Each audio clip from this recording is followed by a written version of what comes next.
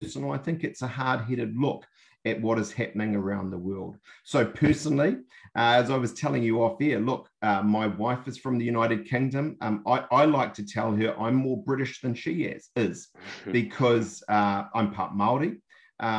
Three of my four grandparents are from the United Kingdom.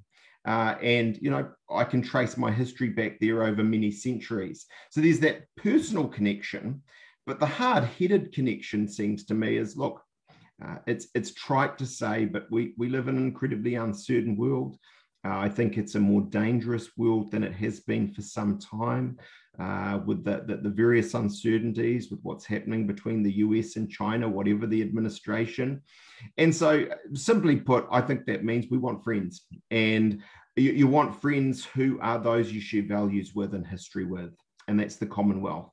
And so I personally have a pretty expansive view of the Commonwealth. I think it's not done by any means. It's got a real second or third wind left in it. And that's why, look, in New Zealand, I've been unashamedly a proponent for things like CANZUK, which we've mentioned. I'm very delighted to see the moves by the UK when it comes to things like CPTPP, which is obviously slightly different, but it's all part of having friends, being multilateral, outward looking in a more uncertain and dangerous world. We'll touch on CANZUK a bit later on today. And it's great to see you speak so positively about the Commonwealth. And it seems that the National Party in general speak and think quite highly of the Commonwealth and the UK. What do you think the people of New Zealand feel about the Commonwealth? And do you believe people there still have an appetite amongst them to build strong ties? Look, I think they do. And CANZUK has done some polling survey type work, shows that actually, or indicates, New Zealanders are as forward-leaning on this as anyone amongst those other countries such as Canada, Australia, and the United Kingdom. I mean, New Zealand, again, a bit trite, but has been on a journey. It's a situation where very much, if you go back to my mother's generation, and she sees herself as a proud Yorkshire woman, it's a situation there where she would say that is home. And she watches Coronation Street, Emmerdale Farm. I'm not even sure if they still make that, but growing up, they were, and they reminded her of where she came from. That view has faded somewhat. New Zealand now proudly pictures itself as part of the Asia Pacific, or the Indo-Pacific, as we say these days. It's probably a term people don't use these days and maybe has certain connotations, but if you want to put it this way, our sphere of influence where we are part of a family is in the Pacific, with Pacific Island nations like Samoa and Tonga and many others. But still, whilst you're not a million miles, but many, many thousands of miles away, as I've said, our history and our values go back to the United Kingdom and Europe very strongly. Still, the majority of New Zealanders trace their ancestry there. Still, it's the country where when people in New Zealand go on what we call our OE, our overseas experience, we want to go. Still, it's where so many of us have our partners from and relatives living and so on. So for all of these reasons, I think New Zealand's still very well disposed to the UK. Still sees it, perhaps not family, that's going a bit far, but as part of, you know, what we're about. I think if I can offer a personal reflection as someone who's met ministers in governments in the United Kingdom, there was a time, of course, where the UK was very much Europe focused, and still many will say is and should be. But what is true, regardless of your view of Brexit, is that in a situation now where we're post-Brexit, that does necessarily mean actually it's time for the UK to look out and about a bit as well. And that's a real opportunity, I think, for New Zealand. I want to talk about your political journey and how you almost became involved in politics. I understood you were a lawyer before becoming an elected member of Parliament in 2008. What drove you into politics? Yeah, I mean, I suppose I'm like most people. I grew up in a family that was not at all political. There's no politicians really in my family tree. There's no connections. It's a very working class New Zealand upbringing that I had.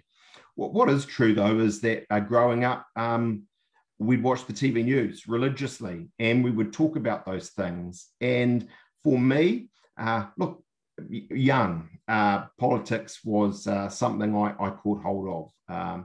I didn't naturally have to be a conservative in the National Party. Very similar to the UK, we've got the National Party or the Conservative Party, and we have the Labour Party.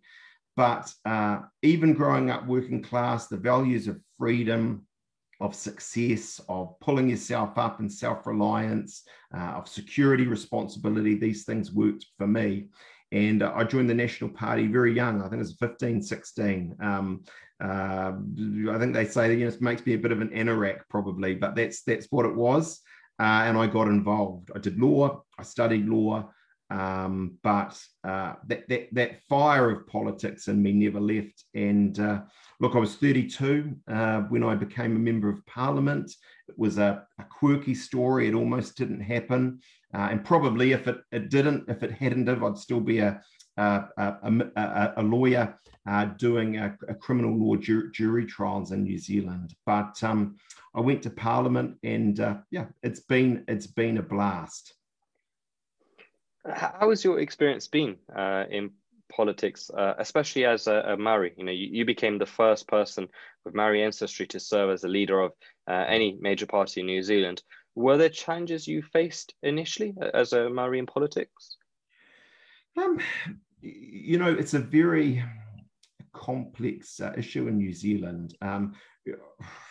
The statements that are easy to make get you in trouble back in New Zealand, but the reality is, going back actually to Victorian times, New Zealand has had relatively, dare I say it, certainly in comparison to the Australians, enlightened humanitarian opposition to race relations. We have a Treaty of Waitangi signed in 1840, which is now a bedrock constitutional and political document. And so I don't feel a product of discrimination or disadvantage. I've always felt an equal. And yet on the other side of that, Sunil, I am only the 10th equal Maori member of Parliament to hold what we call a general constituency, where all voters vote. Prior to that, as I say, there'd only been 9 others, and Maori members of Parliament came to Parliament from these specific Maori seats where only Maori voted. And so in that regard, there are a few firsts for me, and I don't take those lightly. Since then, I was lucky. I was lucky in Parliament that John Key, our Prime Minister for 7-8 years, saw something in me. He kept giving me opportunities. I had thought going into Parliament I would be lucky if I became a select committee chair and was able to kind of play that role. But in a small democracy, I did rather better than that. And as I say, I mean, it has been a blast. There's been some highs and some real lows, as I think happens in any significant political career. But I still enjoy it, and that's why I still do it, because it's about people, it's about power, it's about life. One thing I saw that was interesting with Jacinda Ardern's Labour government, I think they held that they brought in the record number of Maori MPs. Do you think it's harder for Maoris to come out and be supportive of the National Party? As often an issue in the UK we face is sometimes ethnic minorities are almost expected to vote for the Labour Party. Is that something similar in New Zealand? There is a sense of that. Can I just say on the UK, I think it is, and I'd say this from a long way away, and and perhaps with some reticence. But when I look at what Boris Johnson and the Conservatives have done, it's a situation where clearly merit rules. And, whether it's your Chancellor or your Home Secretary or many others, you have outstanding contributors, who may well, any one of them, go on to have the highest office in your land. So I think it's very exciting to see what the Conservatives are doing. I understand, though, and you can correct me if I'm wrong, actually in voter numbers, it is still the Labour Party that dominates there, despite that, sense of momentum, I sense anyway, from a long way away in the Conservatives. It is a similar picture in New Zealand. You could make the same sort of comparisons. I very simplistically would say there's two ways you can vote if you're a Maori New Zealander. You can vote on those Maori rolls. There are 6 Maori seats where you have to identify as Maori to vote. They nearly all, there is a quirk called the Maori Party, and we could get into that and go talk for a long time on that, but they nearly all and traditionally have been Labour seats. What is also true, though, is there are many other Maori, another several 100,000, who, like me, vote on the general roll. We don't want to be just there voting as a Maori on Maori issues. They're not the only things that we care about, and we're on the general roll. And on the general roll, actually, the National Party, the equivalent of your Conservative Party, does just as well as it does with any other grouping. And so, in fact, it's a nuanced picture. Those Maori on the Maori roll who are very animated by issues of the language, te reo we call it, the Treaty of Waitangi, these things, they are there with the Labour Party.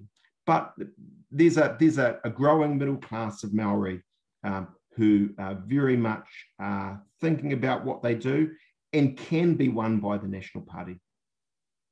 I want to stick to domestic matters, in particular some of the challenges facing the New Zealand National Party. I think it's great that you've described yourself as a compassionate conservative. As I think one of the reasons I think there seems to be almost a new trend, which is that compassion and sympathy can only be shown by the left, and often their way of stopping articulate and logical arguments is to say that they care more about a situation, and and we as conservatives don't care enough. And I think it's a trend we're seeing globally. How do you combat this, and how do you show people that the National Party has compassion and cares alongside the important economic arguments that your party and you make? Look, it's a great question, Sunil. It's a very difficult one.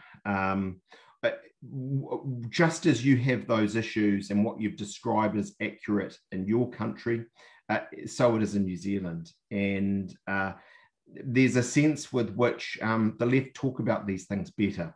I feel like the National Party is much more transactional. We just want to get the outcomes. We're not going to talk about it all the time and wax lyrical and emote on our intentions in relation to racial equality and class and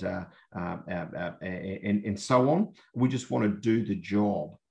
In a New Zealand context, though, I think what has worked from the National Party, and when I was leader, certainly worked for us and saw us actually the most popular political party, even in opposition in the land, was a sense that much of what Labour does is intentional. It sounds great, but the outcomes aren't there in reality. Whereas for the National Party, actually, we do get the outcomes. And right now in New Zealand, it's a situation through COVID-19 where, at one level, we've done a good job on COVID, but house prices and the inflation is the highest we've ever seen, where the inequality, the gap between the haves and the have-nots are growing faster than, again, I would make the contention New Zealand's possibly ever seen. We long-term issues of our economy, productivity and wages are really problematic. And, so for national, I think it's about having good old, practical, sensible solutions to these issues. Jacinda Ardern, our Prime Minister, is a wonderful emoter.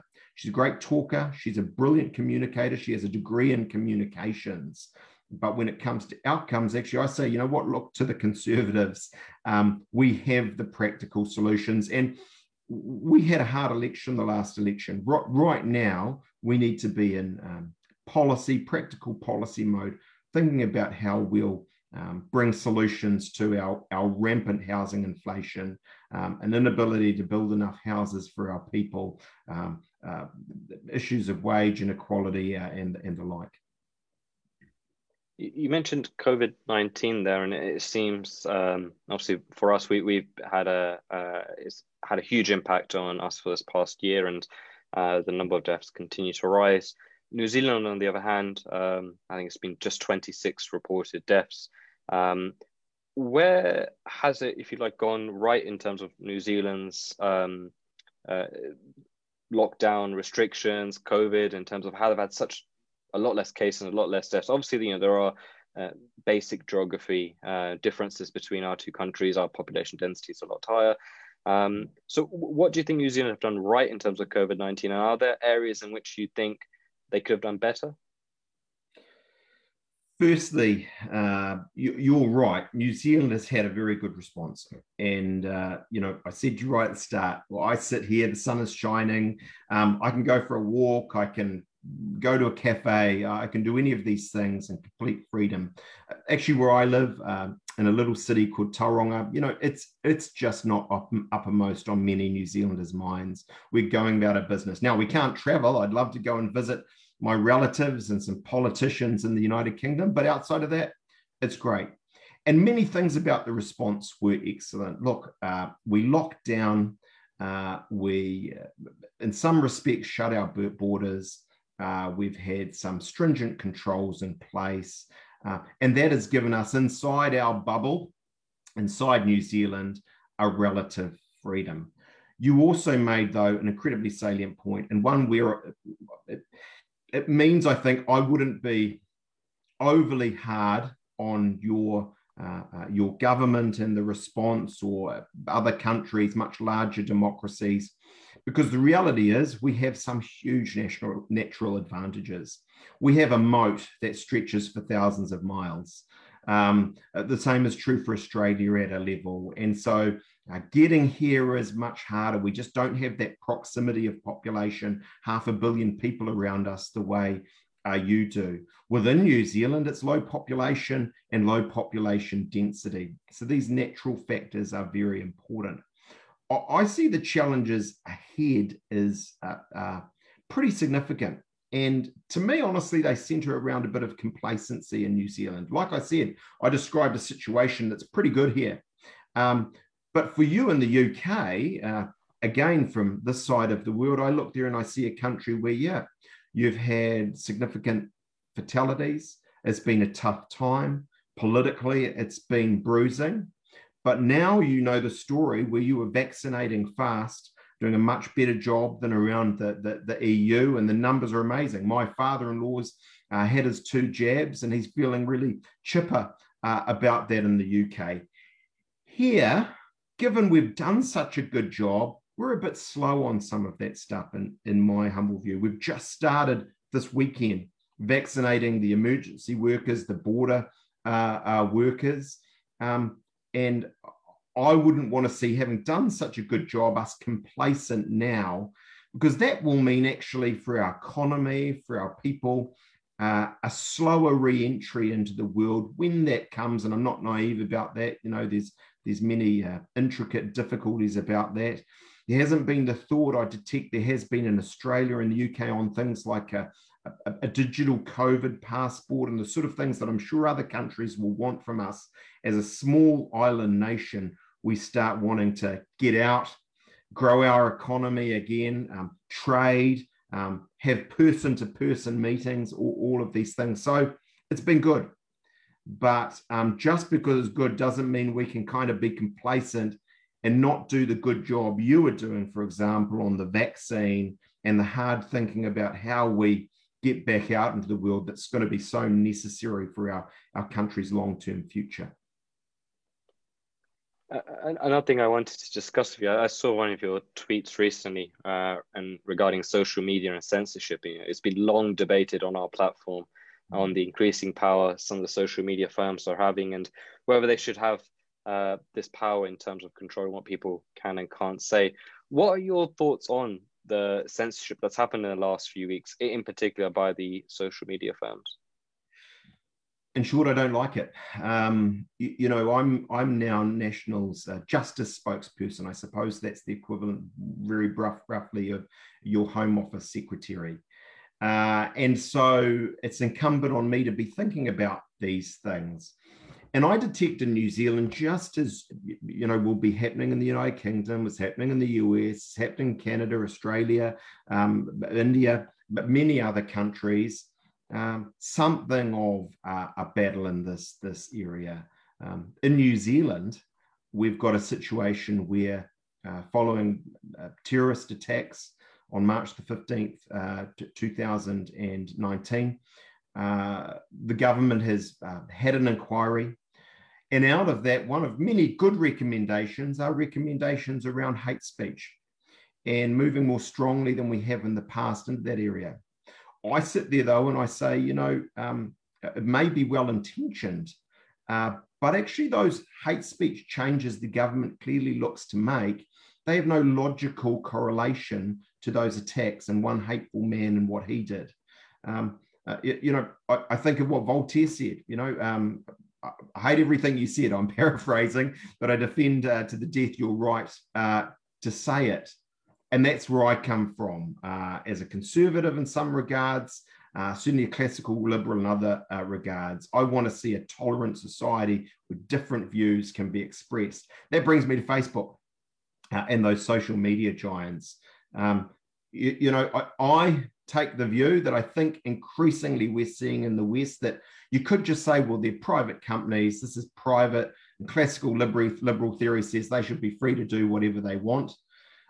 I think, though, in reality, that's not the real game here anymore. We are talking about corporations bigger than nearly any country's GDP. We're talking about corporations that control our public sphere. I don't know what it's like quite in the UK, but I can tell you I hold public meetings in my city. I'm lucky if I get 30, 40, 50, 70 people to those. Well, on Facebook, of course, it's millions. That's where issues, ideas are aired, are debated. And so when Facebook controls that, they are limiting our political space and our freedoms. So I look at what's happened to Aussie. I don't like it. I look at other things that are going on. And I do think, I hate this. This should be a phrase conservatives very rarely use, but I do think we've got to a point where we do have to start thinking about the rules. And how we ensure those public spaces are ones that don't overly censor, that at a level are responsible. New Zealand's not going to do that by itself. We're too small. But globally, there's the conversation and the changes to be had. I think what we saw in Australia in the last week shows that it's going to be a fight, though. These corporations aren't going to give up their control, their arbitrary powers, without a real fight. Do you think regulation could be the answer? I mean, we've had so many different people on this platform talk about different potential solutions to social media firms. The general sort of consensus that we found is that a lot of people are just not happy with the fact that Mark Zuckerberg, Jack Dorsey, these are unelected officials, if you like, who hold arguably more power than any single politician across the globe. And one of the potential things that we talk often about, and it's not really a conservative thing to talk too much about, but would be regulation. Do you think that has potential scope in helping that issue? Look, regrettably, we don't want to jump into it. I hate that politics has become this area where, here's a topical issue, let's jump in and regulate it. But in this area, I think that's where it is unavoidably going. In New Zealand, I don't know what it's like, Sunil, in the UK, but it's dangerous even for politicians on the centre right to talk too much about Donald Trump, right? The media has been so clear one way, and so we just don't get too much into that. But whatever you think about Trump, and in my view, clearly bad behaviour by him, the reality is he was taken off Twitter by a group within a company where we have no sense of what their conditions were, what their basis, and the way they went about that. That's arbitrary power. In Australia with Facebook, the same, a sense of which actually Facebook just took stuff down. By the way, it was very cack-handed. They ended up taking down fire departments and police departments and all of these other things which were essential services on their platform. That to me inevitably leads to a view where you say, you know what, actually, we are going to create rules. New Zealand can't do it by ourselves. We're 5 million people. Facebook can clobber us. But internationally, and that's why it's so important that we're talking like this, internationally, like-minded countries with good values can step up together and put in place rules, not to stop Facebook. Look, overall, it's been a fantastic platform, but to make sure there's some rules in the game. So I think for us on Donald Trump, whenever we mention his name or say his name, or you come up with a point, normally it's you have to have the disclaimer, which is, I know it's Donald Trump, and then you can carry on Correct. with your point. So that's kind of how it works for us in the UK. So, an example, the censorship was, we discussed a lot in the sense of it is Donald Trump, but it's subjective, those comments, to what you may think is hate speech and I may not, and it goes down a sort of slippery slope of what actually is hate speech. Some things 99% will probably agree on, but it's that small margin where it's very difficult to objectively say that is hate speech. So I think that's kind of what we've had a lot on this platform, on discussions about. We talked about it a bit earlier. I mean, you touched on it, which was Cansuk. The National Party seems very strong on its support for Cansuk. For our listeners, that's Canada, Australia, New Zealand, and the UK. We had two senior National Party members in Judith Collins and Simon O'Connor both speak about how much they value a potential Cansuk agreement earlier this week. And I wanted to get your personal thoughts on what you feel a Cansuk agreement can look like. Yeah, I mean, look, I've already been clear how much I think it's a great concept, if you like, if you want to put it that way. We had at our National Party caucus retreat at the start of this year, Lord Daniel Hannan, virtually. I think he was a newly minted Lord that morning, come along and talk to us about Cansuk and where he saw it going. And I think that certainly galvanized our party with the sense that, we're into this. We think this is a really good initiative that can, as we say in New Zealand, get legs and go somewhere. Judith Collins, our leader, is very much on board. The other person who is, you mentioned, Simon O'Connor. He's another member of Parliament. He's my brother-in-law. I wouldn't want you to think that everyone's related in New Zealand politics. We're not, but that is that. And he's very much a proponent of this and going to be chairing, I think, the parliamentary group that will be, all-party group that will be a proponent of Cansuk. Look, where do I see it going? Clearly, if you look at the work that's come out from the Secretariat, it is in relation to free movement, trade. They look at, for example, the example of closer economic relations, as we call it, between Australia and New Zealand, is perhaps something that could be moved wider or expanded. And I'm up for all of that personally. I think until there's problems, we should see it as something we just keep working on and moving towards. But I would also say, Sunil, I see it as wider than that. I see it as, and I'm not suggesting this is entirely unproblematic, but as a wider values cultural piece in a world where, as I've already alluded, the US and China have more difficult relations or lack of relations than ever before. We need these wider cultural friends. So I'm simply saying to you, I don't just see it as economic. I'd like to think it can be more than that. I think it's a good time for it, with the UK being where it is and positioned where it is in relation to Brexit and out there wanting to be outward focused. I would say it's been so nice between you and I, but maybe I can have one slight dig at the United Kingdom.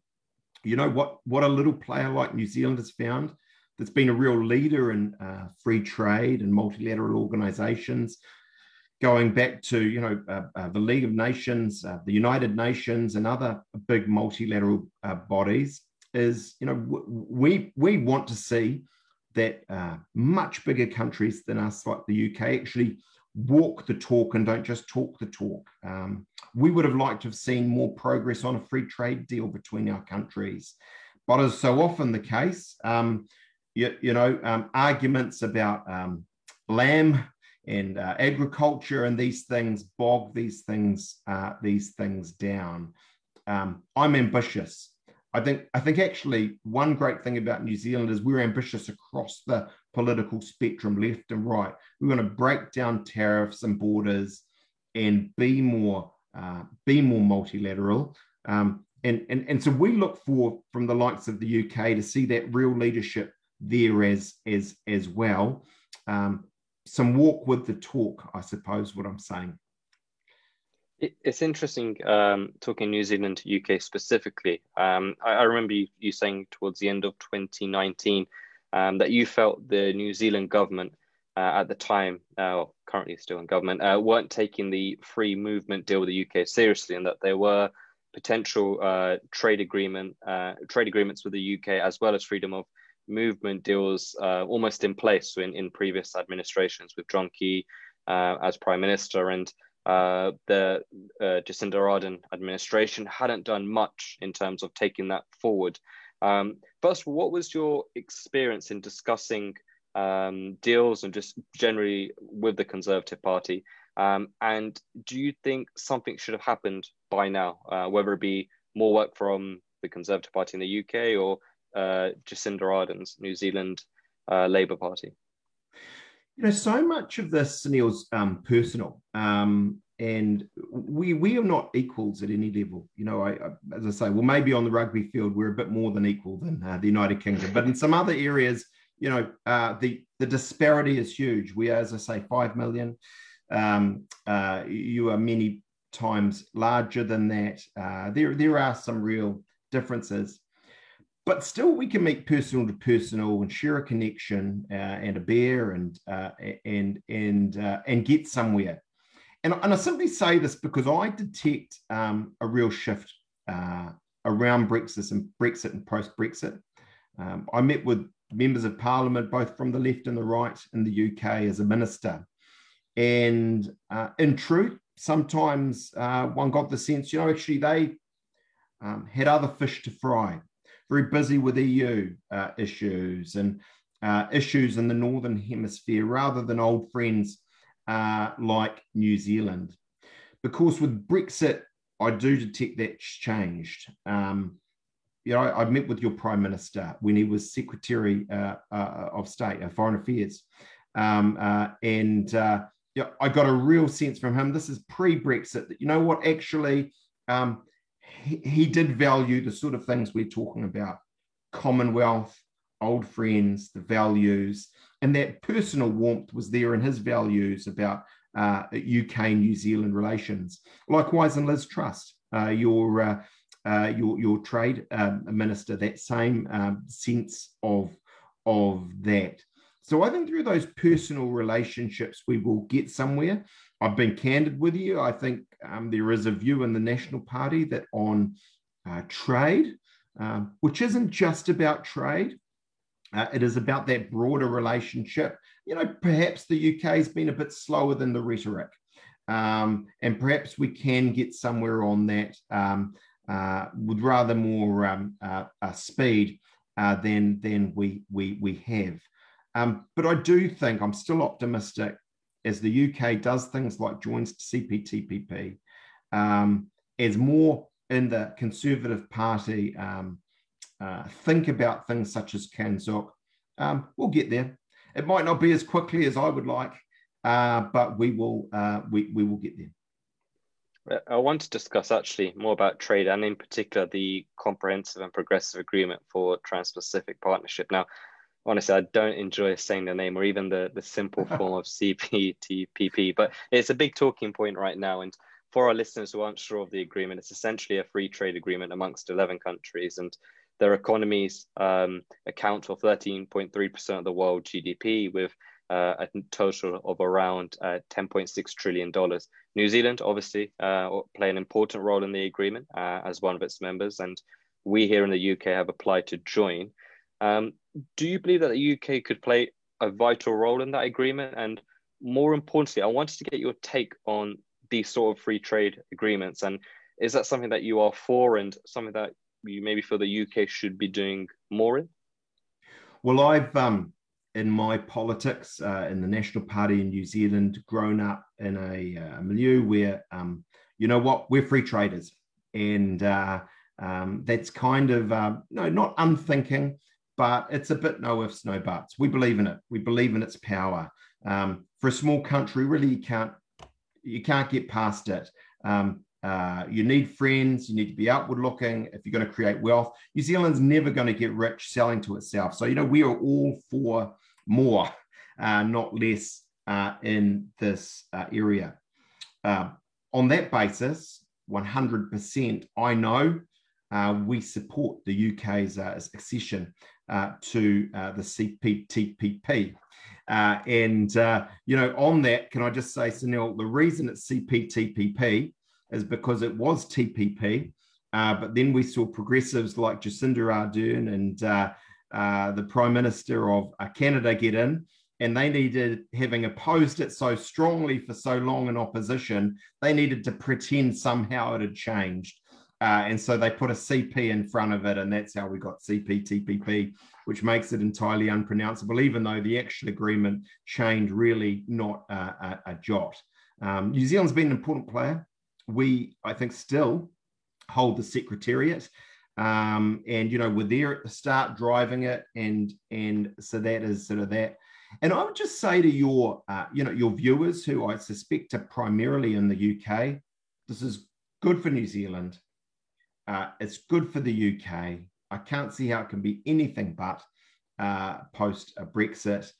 Actually, it's good for the world, and that's maybe a big claim, but it's a statement from the likes of the UK that you're outward looking, you want to join up, you want to be part of clubs that can continue to grow and be dynamic. And I would just get in this little plug for New Zealand, which Daniel Hannan shamelessly ingratiated himself with to the National Party members at our caucus, but it's a fact we love and we know is absolutely true. There's a study not that long ago that shows that in terms of carbon miles, it is more carbon efficient to get some lamb from New Zealand into, let's go, Sainsbury's. Is Sainsbury's still going? I think it is. Yeah. In London than it is from Wales. And that to me shows you in very real terms that the things Adam Smith wrote about, you know, what is it, 2 or 3 centuries ago, are still as real today. Specialization, interdependence, free trade, they're things worth going for. Actually, they're better for economies, and they're better for the environment, actually, if people who know what they're doing are doing what they do best where they do it. It's interesting you mentioned Adam Smith. We have a lot of listeners and members who are huge Adam Smith fans, and he's plays a big role still today for a lot of the Conservative Party members and general team. Wonderful to hear. Wonderful to hear. I think sometimes in this woke world of ours, if I can say that, we move on to many other new, bright and fancy things. But actually the likes of Mr. Smith and a few others that hopefully our parties still believe in at their core are relevant and applicable. It's interesting you mentioned woke. I think it's probably one of our least favorite words on this platform. Yeah, sorry. And it's something that we get probably criticized a lot for not being woke enough. And it's an interesting point that you've sort of raised, in that how does the New Zealand National Party combat that? You know, it's an issue that the Conservative Party face in this country, especially with its younger voters, in the sense of there is a real rise in the far left, if you like, and it is growing pretty strong in the UK. for us, it seems like it was just a social media thing. So, on social media, if you go on Twitter, Facebook, the far left are outranking anyone towards the center or center right. And, for us, it was almost seen as, with the election results, it's just social media. It's not an actual reflection of the country. The results came in, Conservatives won by such a big landslide. However, in New Zealand, obviously, that's not quite been the case. So is that a big issue for you guys facing this sort of far left emergence? Is that a battle for the National Party? Yeah, I mean, look, I in our own very small Twitter sphere ecosystem, and I'm a much well-hated figure on Twitter, and I think whilst I'm not insensitive to that, and we want to make sure we're hearing different perspectives. What is also true is, as you've said, Twitter is not the world. It's not where that guy in the white lorry, or the woman working hard and picking up her kids and struggling actually is. And so we just need to be mindful of that. These issues are very much top of mind in the National Party in New Zealand. We are a marriage, perhaps somewhat like the Conservative Party, but in your name it perhaps belies the liberalism there. We are a marriage in New Zealand in the National Party between good old-fashioned liberals, and often more urban, as you say, sometimes younger, and a more conservative in the real sense of that word, a rump of a party as well, that may be more rural, maybe older. And we have been that marriage since the inception of the National Party, nearly 100 years ago. And that's been reflected in the leadership of the party, where one might be the liberal and one might be the conservative. And we have balanced that yin and the yang, if you like. Today, as we face big economic issues, big international issues, but also, in quotes, something of a culture war. We have to resolve these tensions. Is it a view where, what we're saying is actually we accept the view of the left, and we, though, are better technically, and we still have our economic differences, and that's where it's going? Or is it more of a view where, we stand up and fight for some of the things we might have in the past? I take the view that classical liberalism isn't dead. It's intrinsically tolerant of different views. I mentioned Voltaire and his famous quote, and that means actually we don't just say, well, we don't like what you say, it offends us, so we're going to shut it down. We should fight for that more open, tolerant, liberal view of society that at the moment, whether in our university campuses or, on the Twitter sphere, some are seeking to shut down. I'd be lying to you if I said in national, in little old New Zealand, we've resolved those issues definitively. I suspect the Conservative Party hasn't entirely either. And that'll never be a perfect discussion with one set of views, and probably, to be honest, nor should it. It's so complex, and there's so much to it. I think it's interesting you point out about the shutting down. I think it's evident with council culture and how that's used now. It's becoming increasingly more apparent to people.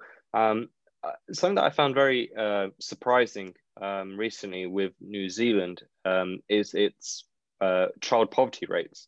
For a country well developed, it has one of the worst, if you like, states of child poverty and infant mortality in the developed world.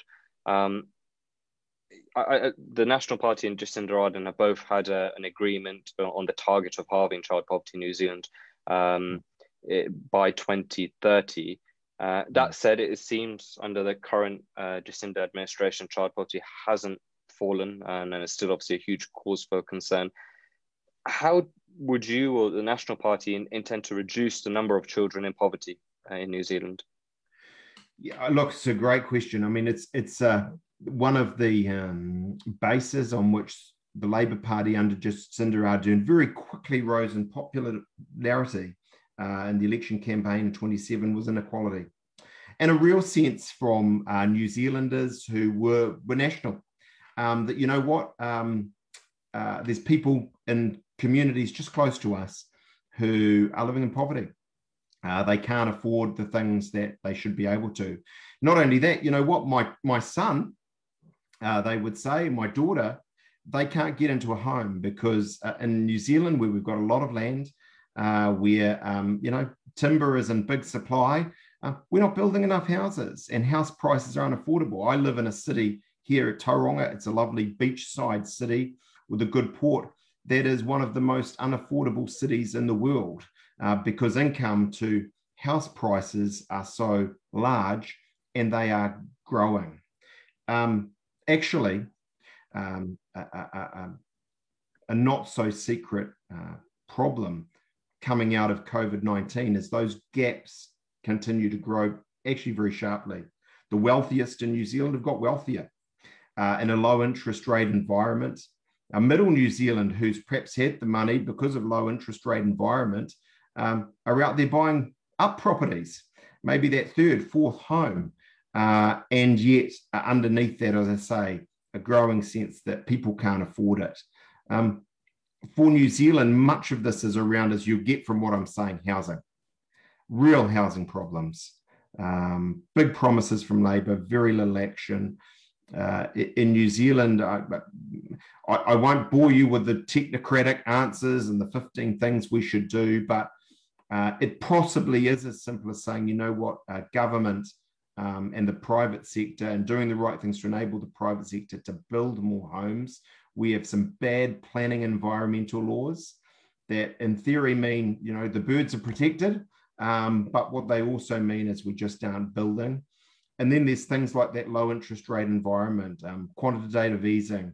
In my view, a situation where we've let some of that really go, possibly for the right reasons through COVID-19, but where the long-term implications are very bad actually for the youngest, the poorest, and if I can be so blunt, as a Maori New Zealander, the brownest in our society here in New Zealand. I'll pass it over to Paul, who has a question for you. Thanks, Simon. Thanks, Sunil, for the conversation so far. Simon, I had a kind of question on the domestic kind of scene in New Zealand politics. Obviously, we saw before the last election, Jacinda Ardern was propped up for 4 years by New Zealand First and Winston Peters, and we've seen in the last election that the Greens and also the ACT Party have done well, and kind of still consistently polling around 10%. Do you think down the line those other less kind of outside of the big two parties in New Zealand could make further breakthroughs, or do you think they've reached the kind of level which they'll sit at now? Yeah, I mean, I think I don't want to say it's all about us, but for the ACT Party, which is a great little party, by the way, it's possibly what you would recognise as a libertarian, to some extent, party. To the right on the spectrum of the National Party. They had a great election campaign. And the history shows when we're weak, they're strong. And as we grow in strength, they become weaker. Actually, you know what, Paul? The long run sort of position in New Zealand politics has been one under our proportional system. We, of course, had your sort of system, first past the post Westminster system. We moved it to more proportionality, has been lots of little parties. And then over time, a narrowing back really just to the primacy of the big two parties, which might not be what you'd expect, might be a bit counterintuitive, but what has sort of happened. I suspect that's still the truth. I don't want to sound arrogant about it. National's got a lot to do to rebuild and to give New Zealand a real choice. But I believe we'll do that. I think ACT and the Greens, because of their ideology, they will continue to attract votes, but I don't see them doing better than that sort of several percent mark that you mentioned. Thank you for that. Thank you. Back to you, Sunil. We've had a question in from Harry and Maidenhead. Before the pandemic, you mentioned about boosting GDP by lowering taxes and reducing debt levels. What do you think the government should be doing to address those issues now? I'm still of that view. I mean, I'm a Reagan Thatcher kind of a guy. And not everyone likes that, including in my party. And these are debates we need to have. But I do just believe in smaller government. I think in general terms, it's not to say we need a government that's strong in health and education, and there'll always be a role from that. I'm not a no tax guy. But I do think in New Zealand, where we have so many small businesses, what gets an economy going is less red tape, less green tape, less tax. So, people like my wife with her small business feel a confidence to go and say, you know what, I'm going to employ another person. I'm going to invest in that innovation. I'm going to grow this business, and in so doing, grow our economy. I think, and I want to be somewhat reticent about this because, I'm not the treasurer, the shadow treasurer, the finance spokesperson for our party, and they'll have their views, and they absolutely need to. I was reading some interesting material over the weekend, though. I think where I'm getting to in New Zealand is that we've done something, you have too, but of really pumping in the QE, of record low, as we call it here, official cash rate, interest rates.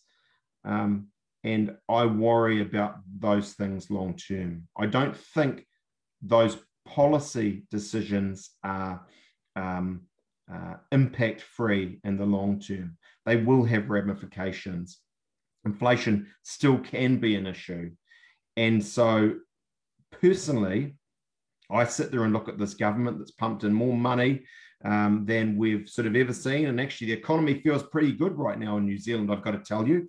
If you're out there right now, you're and your mum and dad, you're putting in a new kitchen. You are buying a spa pool. You are doing the things that you want to do. But long term, I worry. I think that the quantitative easing actually has to be laid off. I think interest rates at some point have to go up, because if they don't, look, actually, there isn't the consequences. There isn't the risk in the system where actually, people just go out and keep buying houses when they don't need them, and so on and so forth, and people make a bad investment. So I'm for smaller government. I think actually less government, a stimulus, pumping in money often wasted, is probably the recipe New Zealand needs to get to sooner than later, after probably some decisions I wouldn't quibble with around the actual period of COVID-19. They were necessary, but actually we need to get back to market-based principles, a great little country that has less tax, less government, more free trade. Well, I think there's a lot of our listeners will probably agree with that. Again, we actually had one of Margaret Thatcher's cabinet members on our platform just a couple of weeks ago. So she's a very revered figure on here, and we have a lot of, again, listeners that are big fans of us. So I'm sure they'll welcome that response and answer. But thank you for your time, Simon. It's been a pleasure having you on today. Hopefully, like we were saying before, we can do this again sometime in person, and once the restrictions ease and we're able to travel and stuff, it'd be great to have you on our platform again and doing something like this in the future. But thank you for your time. Well, look, Sunil, Paul, thanks so much for having me. I really appreciated it. And as you say, I hope that next time we talk, maybe it's in London with a pint or something, and enjoying each other's company in person. Thanks very much. Thank you, Simon. Thanks everyone for tuning in.